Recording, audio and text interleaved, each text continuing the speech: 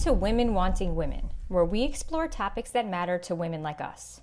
We talk about being a woman, attracting women, and becoming more powerful women by developing more self-confidence and always reaching for the next level in our self-actualization. I'm your hostess, lesbian love coach Jordana Michelle. And if you're interested in finally finding the woman of your dreams, so you could be best friends who learn and grow together, share dreams together, have adventures together, and share passionate intimacy together, then also check out my website, womenwantingwomen.com, because it's packed with resources that can help you, including my guide to quickly and easily eliminate rejection from your life, a how-to guide for finding your lesbian soulmate, a quiz to find out what qualities the woman of your dreams will find most attractive about you when you meet her, a report that explains the 3 biggest mistakes most women make when coming out and how to avoid them, and a matchmaking survey you can fill out in case I already know the woman of your dreams. All of that is free at womenwantingwomen.com. But before we go any further, I have a question. Are there particular issues that lesbian couples struggle with more than straight and gay male couples do? And on the flip side, are there areas in which lesbian couples have it easier than straight and gay male couples do? In this episode of Women Wanting Women, I explore this with marriage and couples therapist Linda Span, who is herself a lesbian, and she's the founder of the Lesbian Couples Institute based out of Denver, Colorado. Everything Linda talks about during this interview is really important, whether you're in a relationship or looking for one. So keep listening and take some notes. Linda, thank you so much for coming on the podcast. You're welcome. I'm excited to be here. I've really been looking forward to having this conversation with you. I'm so glad that we've gotten in touch. So before we get started, why don't you just introduce yourself, talk about how the work that you do and how you got started. Yeah, thank you. I just go by Linda. My name's Linda Span. And I think relevant to this, I would share that about 3 years ago, I founded the Lesbian Couples Institute. And my work is really helping lesbian couples, queer women, find that balance in their relationship between, having a really secure together relationship and at the same time continuing to grow individually in terms of self-discovery and self-care and authenticity. So I do a combination of couples therapy and also relationship coaching. I love all of that. Obviously, the Lesbians Couples Institute, it's an amazing name, and I want to know everything about what you guys do there. But it's interesting that you talked about the balance between secure versus growth. I guess because to some degree growth then, how can I say, is somehow makes one insecure? Yeah, so I think about the goal for relationships to be safe and secure, that the togetherness, the teamwork, the connection is super secure. And from that place, really then that becomes a springboard for each individual to keep discovering more about themselves individually and growing independently in their own unique persona. So I think one of the things that sometimes lesbians as a group, sometimes we struggle with is losing our individuality when we first get into relationships and then having a hard time getting back to that. So I think it's important to emphasize both sides of connection, which is healthy independence as well as strong togetherness and closeness. I think that really resonates, and it is a complaint I hear a lot among lesbians is that loss of identity, that feeling like I don't know what happened or I lost myself. Mm-hmm. Do you think that's in some way more unique, more of a struggle within the lesbian community than in the broader community of humans? I think it is a little bit more. I think some research shows that lesbians tend to merge a little bit harder and faster, and that it can be more difficult to find our edges, to find our individualness. I think that probably as a group that it's a female thing. We're socialized as little girls and growing into women to be so focused on relationships and putting energy into to relationships and closeness and feelings and emotions. So I think when we get two women together, then that whole thing gets amplified. Because it's our strength. Yeah. To the extent that females evolved to excel at closeness and understanding feelings and emotions, whether that's evolution or cultural, I'm not sure. I don't know either. We gather people and relationships and closeness. So maybe it is evolutionary. I think it's socialized as well. Probably a little bit of each. Mm-hmm. But yeah, so that's interesting. It's a female thing. It's a girl thing. And you get two girls together and that all just gets amplified. It's interesting because as someone who helps women dating, I definitely see ways in which when it comes to two females together, there is a difference from straight, heterosexual, cisgendered dating. So what are some things that you see then that are some other things? Is it just the tendency to merge faster and the loss of individuality? Or are there some other unique ways or unique things that lesbians struggle with as couples? Well, I do think that there are unique differences. Some of them are struggles and some of them are strengths. Right, absolutely. Privileges, yeah. Absolutely, yeah. I think that, at a very simple level, in a lesbian relationship, we have two similar brains, two similar bodies, and two similar sets of gender role socialization. And so with that comes some simplicity. We speak each other's language. We understand one another's bodies in a very intimate way that I think different sex people have to learn. There's so much more awareness of equality. And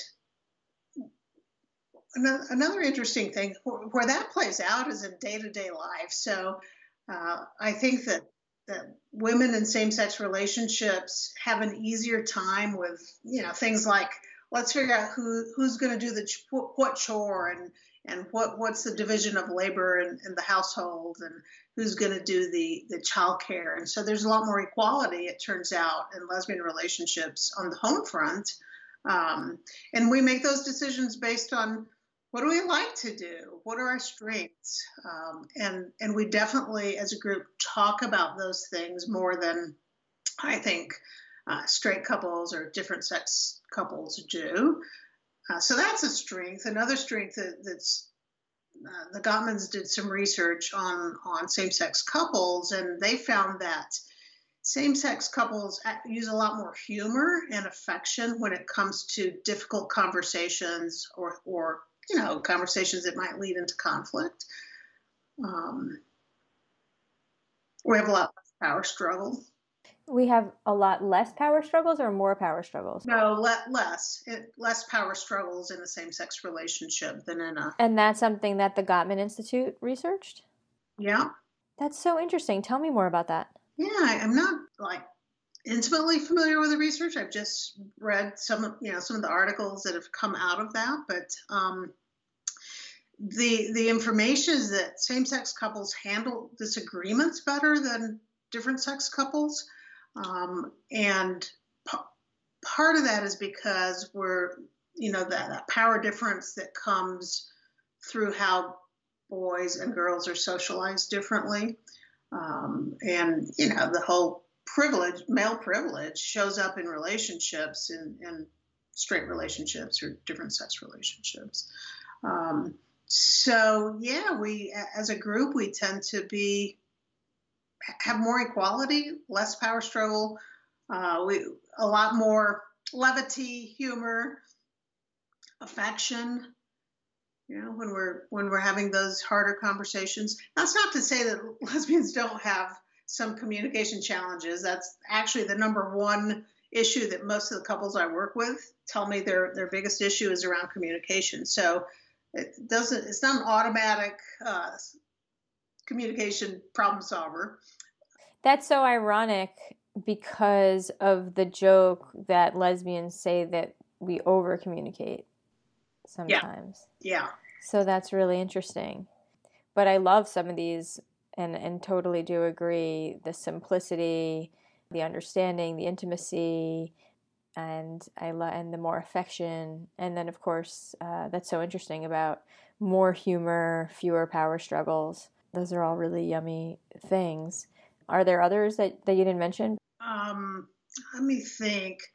Well, this is like way out there for some people, but one interesting thing is that when lesbians have babies, it's always on purpose.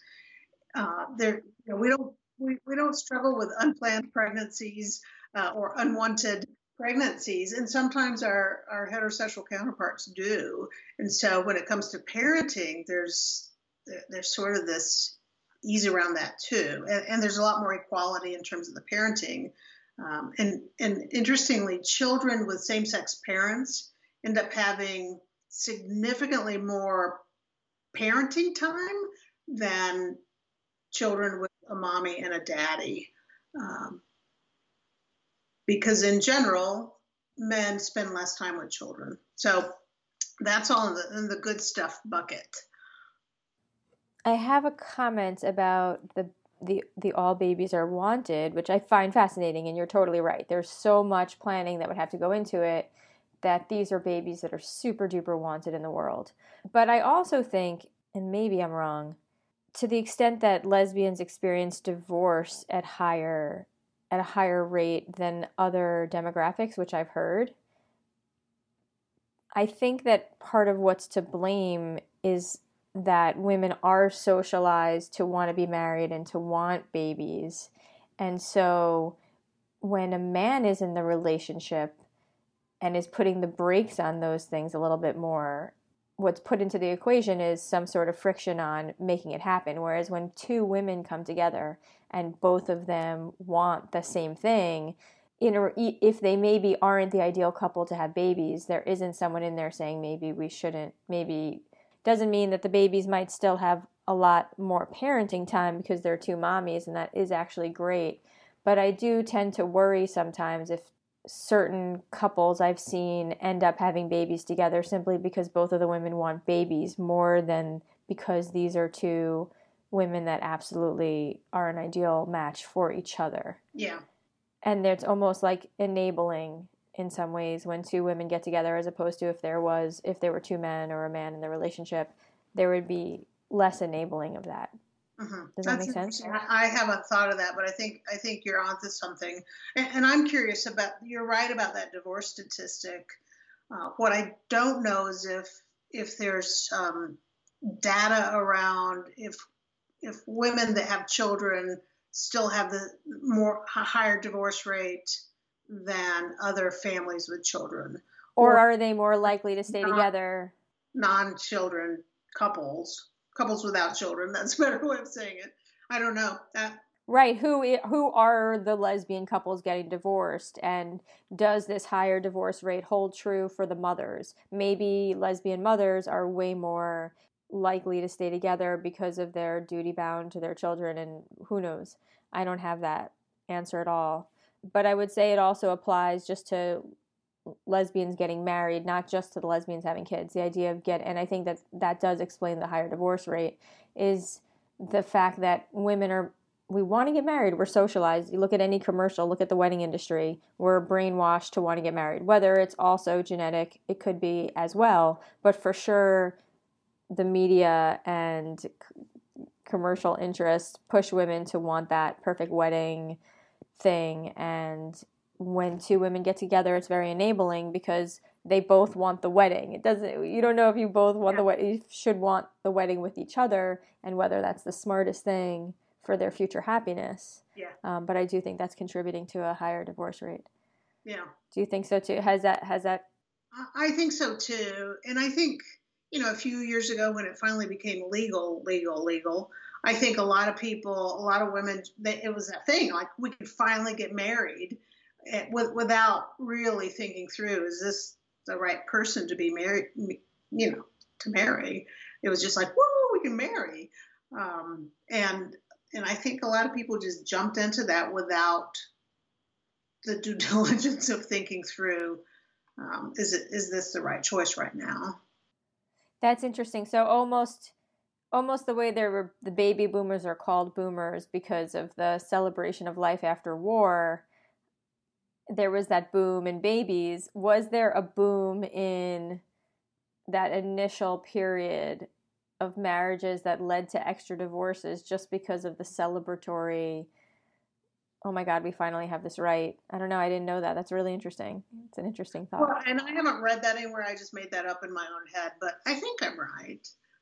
Yeah, it's interesting, and I'd be curious, I guess, to see whether there was a disproportionate number of marriages that happened in that initial period that didn't last, that might have were simply formed out of celebration of the right. Mm-hmm. All right, so that's wrapping up some of the yummy stuff, and obviously I love being a lesbian personally. So I'm very happy with my life, and I wouldn't want it any other way. But I also understand that we have a bunch of extra challenges that straight people don't necessarily have. So, what are some that you have come across counseling queer couples? Yeah, and by the way, I love being a lesbian too. And I think as a group we have the challenges because we live in this heteronormative world that has made some of us feel pretty less than at times. Sometimes that comes into relationships, and there can be differences around how out the two women are, and discrepancies on the on the coming out question that can sometimes cause conflicts.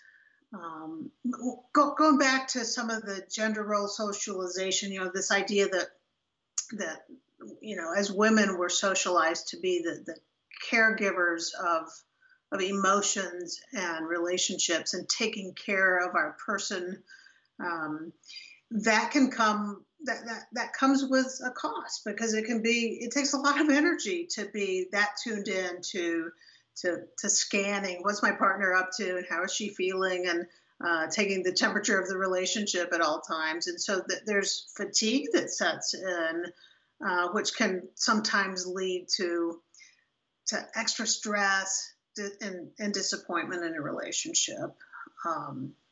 Sounds almost like resentment that you're describing. It can actually lead to some resentment. The other thing, I think many women are brought up to be people pleasers, or at least somehow we take that on, right? We want to make sure everyone's okay. And people pleasing can have devastating consequences on relationships, primarily as people pleasers, we sometimes end up going to a really far extreme as far as trying to avoid any kind of conflict or disagreement. And so we, out of this effort of wanting to keep our partner pleased and happy, we don't sometimes bring up things that are bothering us or that we want to see different, for fear that she might not like that. And another consequence of being people pleasers is that if we're not careful, we can end up in resentful compliance. So going along with complying with what I think is going to be pleasing, but eventually that just creates a resentment. Yeah. Any of that make sense to you? It makes so much sense. It really does. Yeah, we're socialized with our friends to avoid conflict. I never wanted girls, when a group of girls gang up on you, it's the worst thing ever. And I learned as a little girl to avoid conflicts at all costs. Yeah. But yeah, of course, the danger is that that intimacy comes from showing our full selves to our partners. So if we're not bringing up what bothers us, we're also not showing who we are. Yeah. And avoiding conflict or avoiding those things, it's not showing our true selves. And intimacy is way more beautiful and full on when we're bringing our full selves to it. And I don't want to be resentful of someone else. I don't want anyone to be resentful of me. I'd rather have them always have the person show me what they really want, because to have later somebody be resentful. I think, yeah. So that's an important thing to learn not to do. Yes. And those are all really interesting points that you're bringing up. So then, okay, how do you work with couples that when that comes up? Oh, it comes up a lot. I really work at helping couples understand the devastation of continuing down that path of just trying to keep everything okay and make sure my partner's not unhappy with me. The cost of that is tremendous. I mean, it just leads to such stagnation over time. And as you said, the way to grow intimacy is by showing up with and speaking our truth and being vulnerable and having the courage to have a difference of opinion, for God's sake. And so just kind of educating about that the way you grow a really thriving, juicy, alive relationship is by doing the opposite of avoiding conflict. And I'm not suggesting people should be fighting all the time or having endless arguments. I think that we can learn how to have great discussions without it ever becoming a fight. So I teach the couples I work with, I teach them the skills for how to understand when they're getting upset and dysregulated and going into kind of that fight or flight mode, which is not a good time to be having a big discussion. What to do when that happens so they can stay connected, and then when they're in the good part of their brain, not that the other part is bad, but the part of their brain where they can actually engage in good interaction, where they can think and feel and tap into empathy, then that's the place to have the difficult discussions. Okay, so let's walk through it then. So person's having a conversation with their partner, and something's coming up where they're either avoiding conflict or they're in disagreement or they're getting dysregulated. Mm-hmm. Can you walk through an example what a person might do? Yeah, sure. So as you know, our brains are wired for survival, and in our survival, we're scanning for threat. And sometimes, even with the person we love the most in the world, something can set off our threat detectors, and that's you use the term dysregulated. So when we feel threatened, we go into this kind of dysregulated state, and feel threatened meaning what? Just like when you're talking about like always looking at the other person, is she mad? Are we cool? That's what you mean by threat, right? Like the threat threat could be, probably this wouldn't happen with anyone we know, but if someone's about to raise their hand and give us a whack, that's a big threat. Oh, but yeah, but the kinds of threats most likely happen are things like I might be talking to my partner and suddenly I think she's rolling her eyes at me, right? So did you just roll your eyes at me? That can feel very threatening, like it's belittling. So for some people, a raised voice feels threatening because when they were kids, the adults around them, when they yelled, bad things happened. So sometimes a raised voice feels threatening. There's certain gestures or words or phrases that hit us as, oh gosh, what's about to happen here? And so things like that can feel threatening and send us into that fight or flight. And then if you react in a way that only makes your partner more annoyed, it escalates the situation and they do more of the thing and then you do more of the thing, and next thing you know, the partnership is nobody's happy. It's a cycle. Yeah. So the best thing is to let your partner know when you feel any kind of threat, when you've left that zone where you can be calm and have great conversation. And you might notice your heart's beating faster, or you're clenching your fists, or your throat feels constricted. Those are some, physiological signs that we've gone into fight or flight. When that happens, it's just really important to let your partner know. I'm not in the best part of my brain right now. I think I need a little break from this conversation, and then have an agreement that you'll come back to it when you're both chill.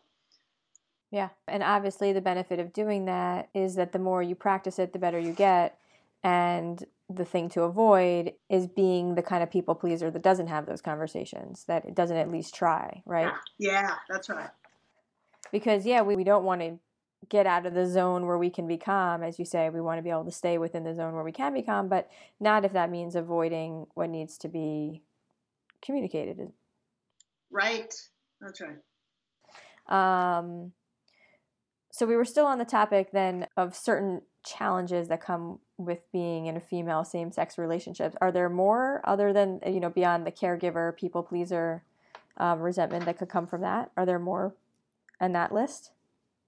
I think early on we have a tendency to fall hard and fast, and there's jokes that have emerged from that tendency. The U-Haul joke and things like that. But with that sometimes comes that merging that I referred to earlier, where we just get so globbed on together that we start losing a bit of our individuality. And actually, it's an important first stage to a relationship. I don't want to paint it as a bad thing. It's a love, that falling in love stage is, it's just wonderful. It's lovely, and it's not designed to last forever. And I think that sometimes to women in same-sex relationships, we kind of hang on to that longer than is healthy, and we get into avoiding the next stage of a relationship, which has been referred to as differentiation. And so that there's a challenge around moving into that second stage, which is dealing with the tension that comes up when we begin discovering that our partner is different than us, and she has some other ideas and opinions and desires, and that can be kind of scary. Right, because when we're first falling in love, our focus is so clearly on the things that we're crazy about, and then there comes a time later where you start noticing maybe more of the things that you're not so crazy about. Yeah, and sometimes it's the same thing. The thing that I'm so attracted to you becomes a pain in the ass later on.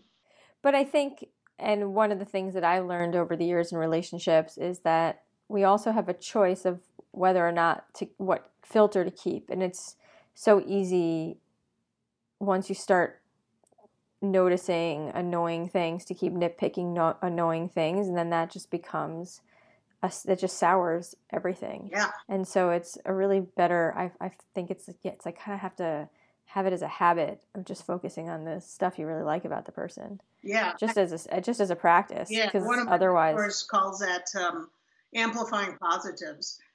Right? I love that. The other thing is about our brain is that because we're wired for survival, we're always scanning for negativity. We have a negativity bias. We're much more likely to look for and remember negative things, negative traits, negative. Is that humans or females? Humans. That's all humans. Yeah.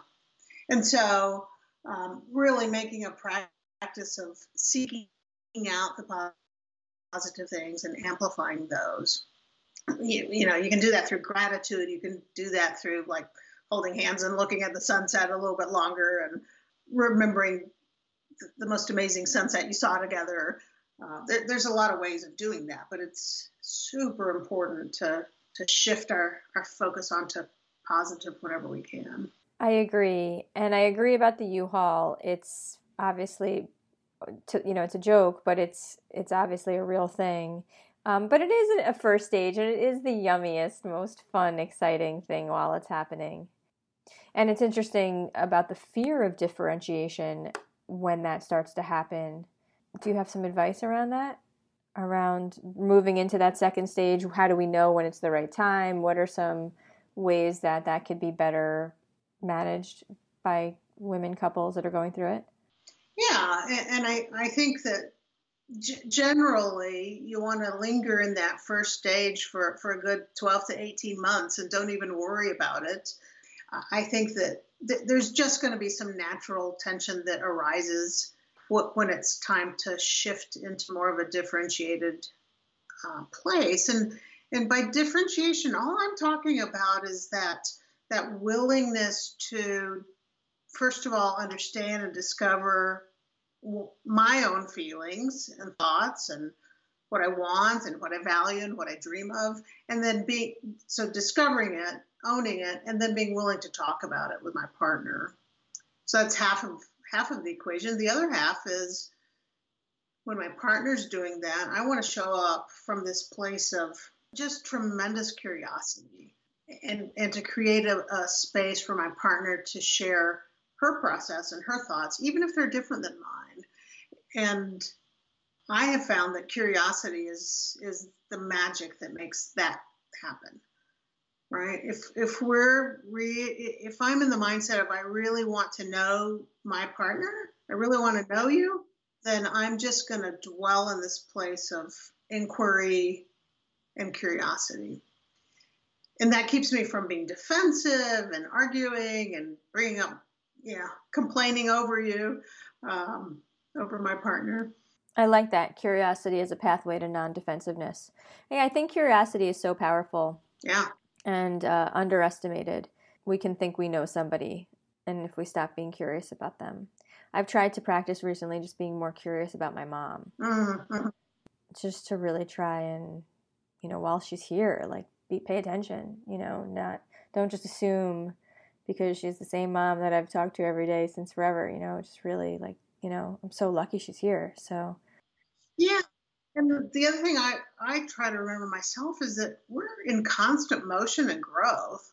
And, even if we're with somebody for years, who's to say that they haven't discovered something new about themselves or changed their mind or, develops some new thought or interest.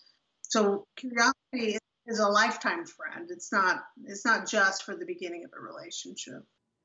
Yeah, and it's what we would hope that someone else would give to us, that they would really be curious about what we have to say. If we really love someone the way they deserve to be honored. Yeah. Because what they say should matter, If we're not going to listen to our partner, who are we listening to? Yeah, absolutely. Okay, so that's great. So differentiation. What are some other unique aspects of same-sex female relationships that could be challenging? Let's see. One challenge is that we share friends mostly.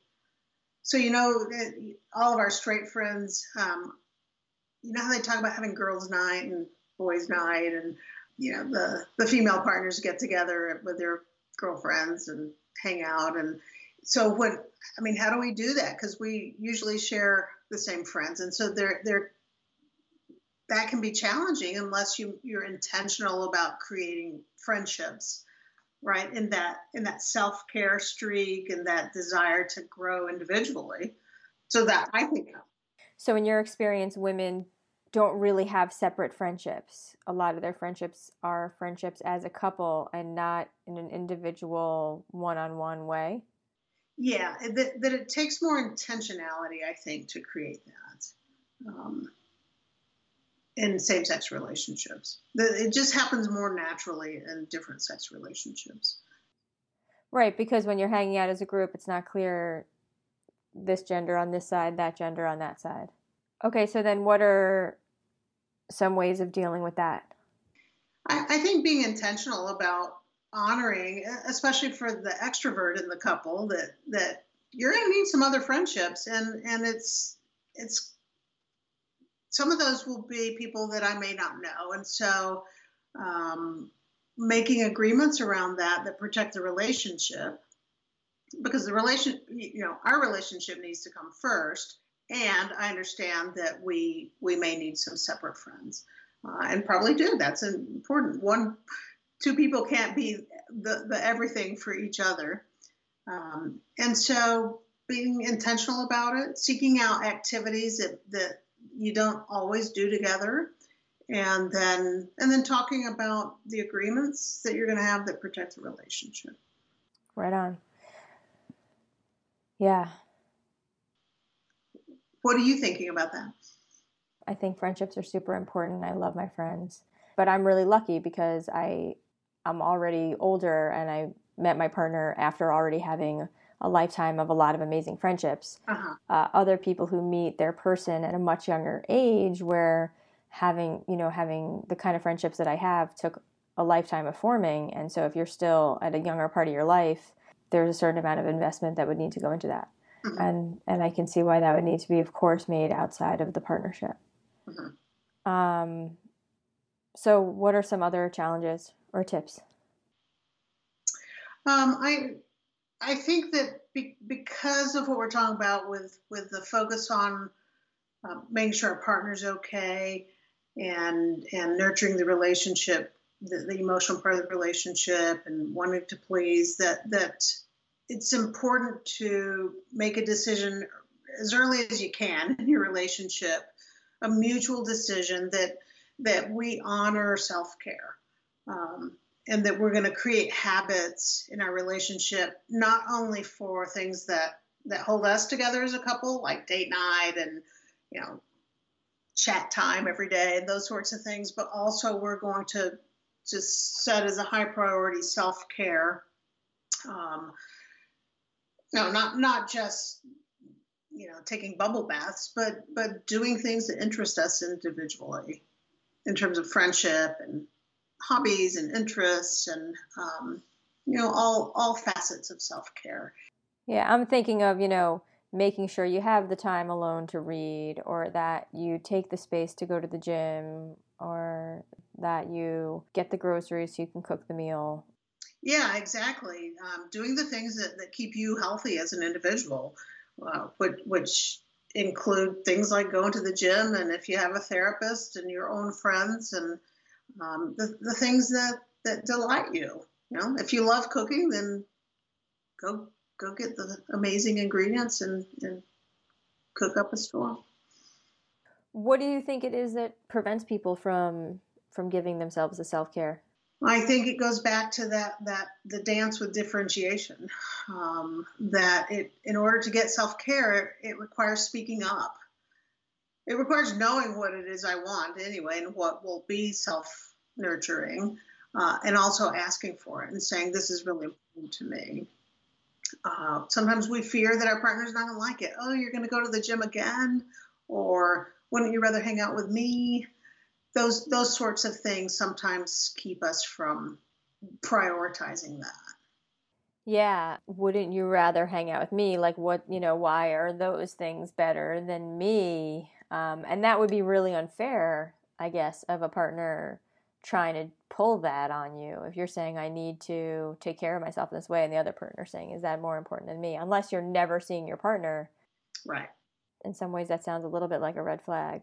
Unless you're to the point where you're so selfish that every little thing you want to do is for yourself. But right. That's why I talk about striking the balance. So there's a balance. If it's all self-care and not enough nurturing of the partnership and the relationship, then that's a disastrous equation. And if it's all about the relationship and, never mind what I'm craving alone, that doesn't work out either. So it's a balance.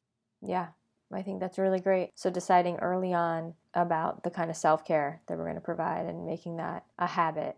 Yes. Yeah, because I can see what you mean. If you have a habit of years upon years of never taking care of yourself, and then one day you decide, it can seem almost, I don't know, that harder to get started. Yeah, that can upset the balance and the apple cart. And yeah, it's important to do. If a couple has had a long history of not including self-care, it's important to go through the challenges of creating new habits. And what's so interesting about people pleasing? I was thinking about this on this topic of someone that's just not doing the thing they need for themselves. Probably there's the part of them that's trying to do the right thing is telling themselves that they're being nice by not imposing their needs. But actually, it's not that they're being not nice, but by hiding what they need from their partner and not being authentic, that's sort of dishonest in some ways, and building resentment and not showing themselves, blocking intimacy. So it's not actually that nice of a thing to do. Right. And usually, this may be too woo-woo sounding, but usually it's a younger part that made a decision years ago to, I'm going to be nice as a way of protecting myself.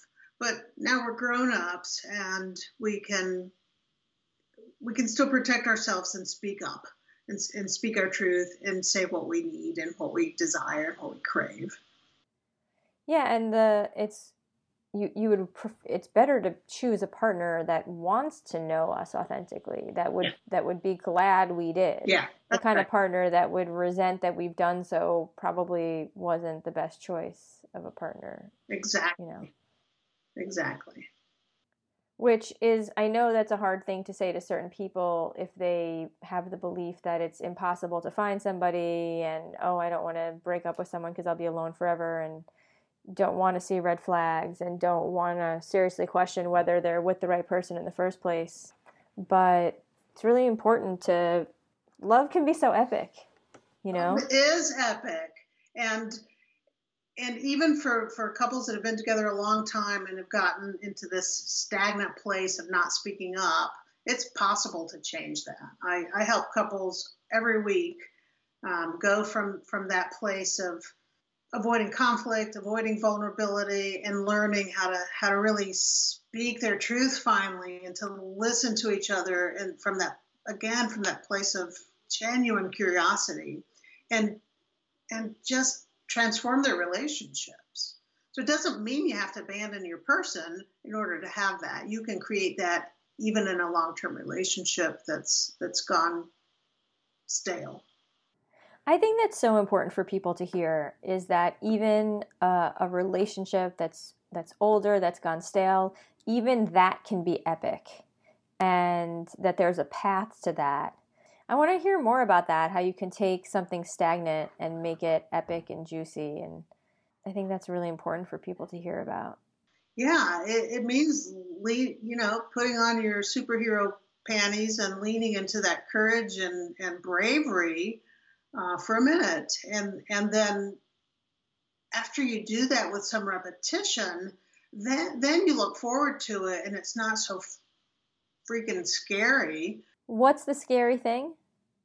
Revealing oneself, talking about things that we're afraid our partner's not going to like or agree with or understand. That fear, she's not going to like what I have to say, keeps many of us quiet. Yeah. And what if they're right?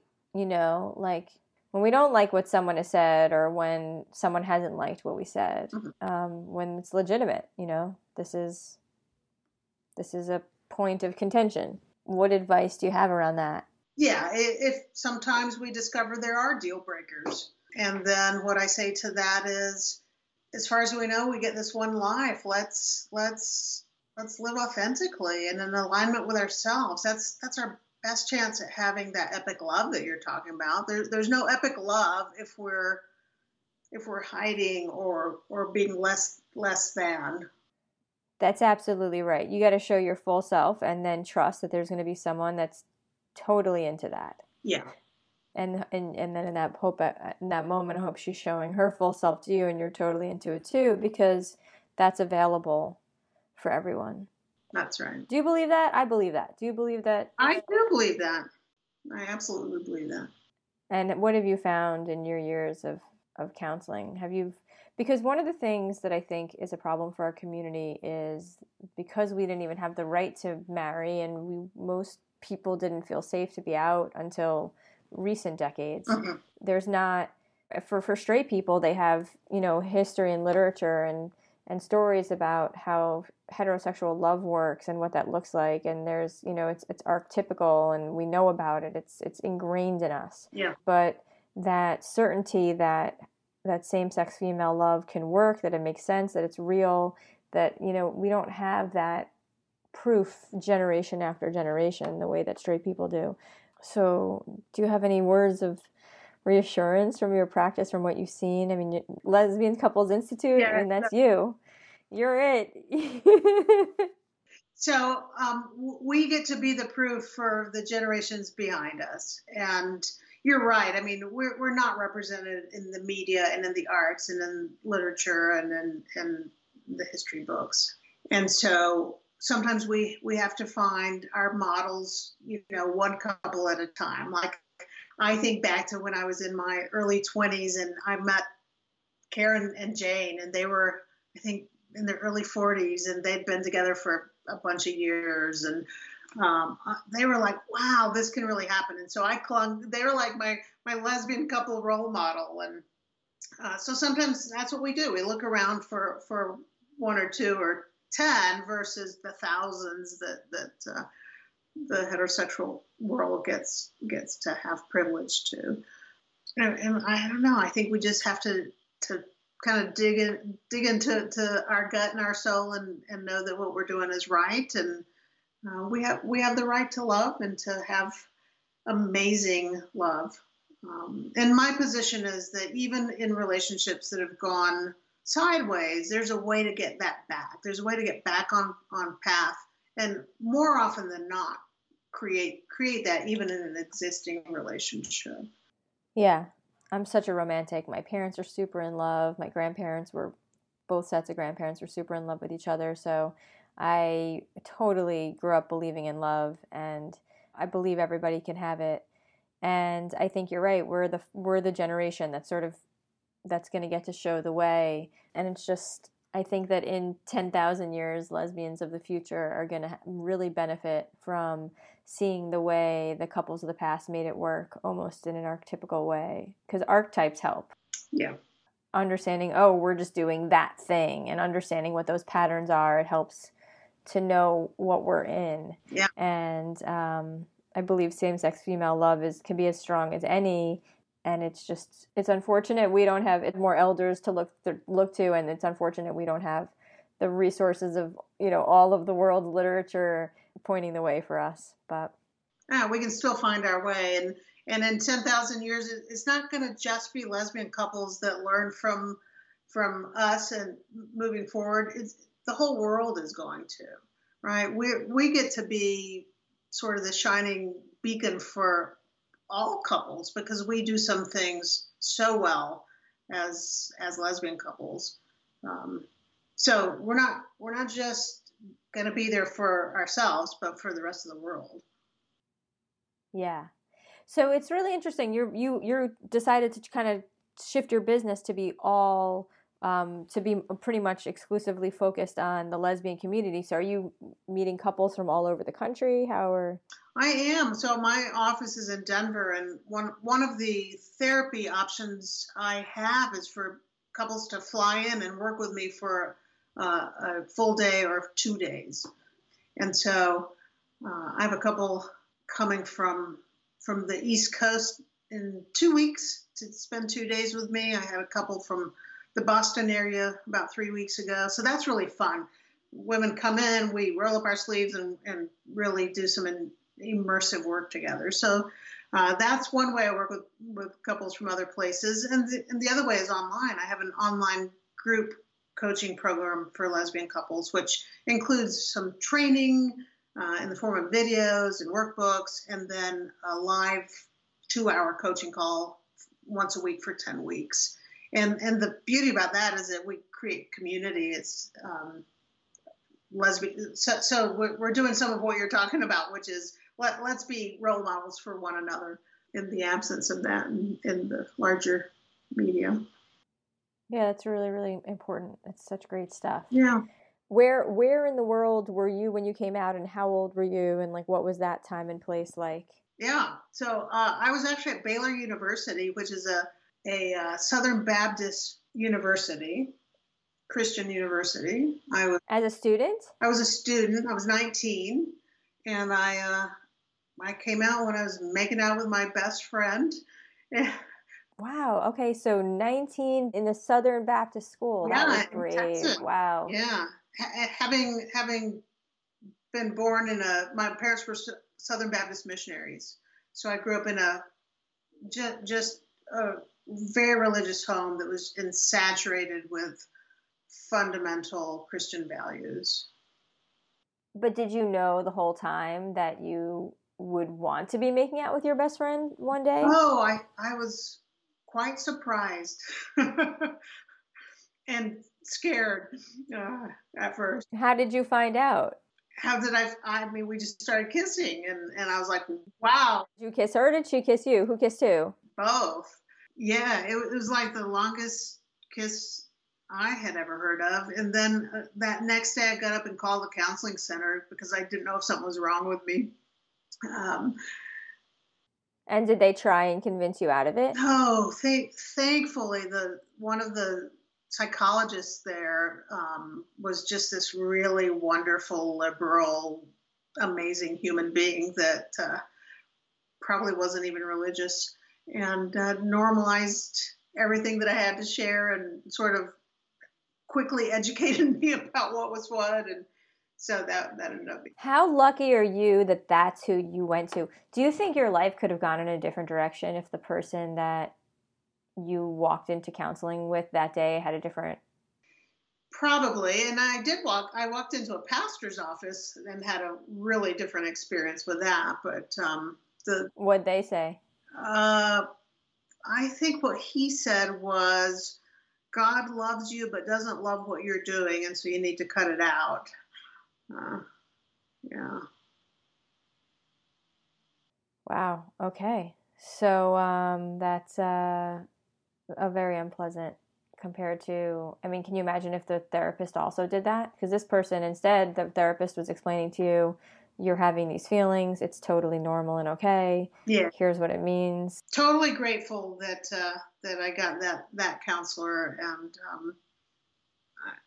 yeah, I mean, I don't think even without that, it would have been a harder row to hoe, but I am who I am, but I'm really grateful for that. But I live. Yeah. And for anyone out there that does counseling like this and wonders if their lives are making a difference, holy cow. You matter. Wow. That's a really cool story. And so then did your family react well? So I was a serial comer outer. That's not even a word. It took me years to come out to all of my family. I did it piecemeal here and there. Yeah. It took me a long time to finally come out, but I'm out now completely, and I'm on the World Wide Web in a very out way, and with my mission to help other women in my shoes as well. No, and you are. It's such great work that you're doing, and I'm so grateful that you're sharing here. And it also obviously means that you can be way more empathetic to those that are struggling with the coming out process. For me, it was a little bit easier, the coming out stuff. So because I came from pretty, liberal Northeast town, no one really actually cared. It wasn't super easy for my parents or anything, but nobody actually in my community ever judged it. Mm-hmm. It's so much different for people living in the South, and it's cool that you can both be on the other side of it and then still be helping people who are getting through it. So yeah, I have deep empathy. So is there anything I could have asked you that I haven't yet? I think you've asked amazing questions, and we've covered everything that I can think of. All right. Well, I've really enjoyed this conversation. If there comes a point in the future and you think of more things that you want to share, let me know. We can hop on another podcast and record another episode. I'm really grateful that you took the time. So for anyone listening, where can they go to find more about the work that you're doing and the courses you offer? And yeah, the best place is my website. It's lesbiancoupleinstitute.com, and just tool around the website there. There's a place to reach out. There's a contact form if you want to reach out. Just fill that out, and I'll get back with anyone that wants to have a conversation. Awesome. Well, thank you so much, Linda. I really enjoyed this conversation. I enjoyed it too. Thanks for what you're doing. It means a lot. Pleasure to meet you. And now I would love to hear from you. We covered a whole lot of things in this episode, but I'm curious, what of the many things we talked about was the most impactful for you? Head on over to the blog at womenwantingwomen.com and let us know.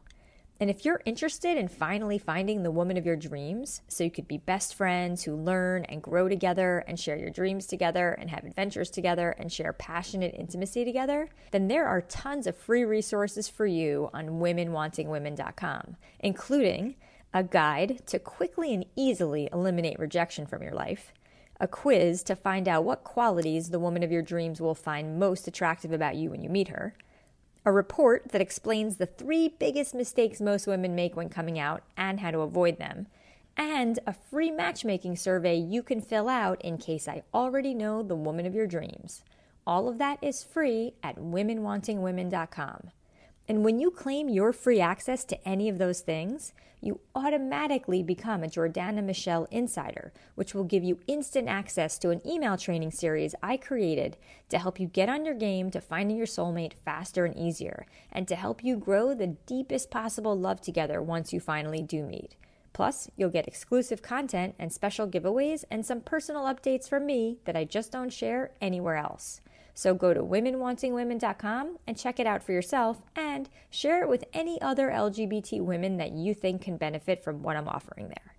Until next time, keep remembering that hot lesbians are everywhere, that love is real, and that the woman of your dreams is on her way into your life in perfect timing.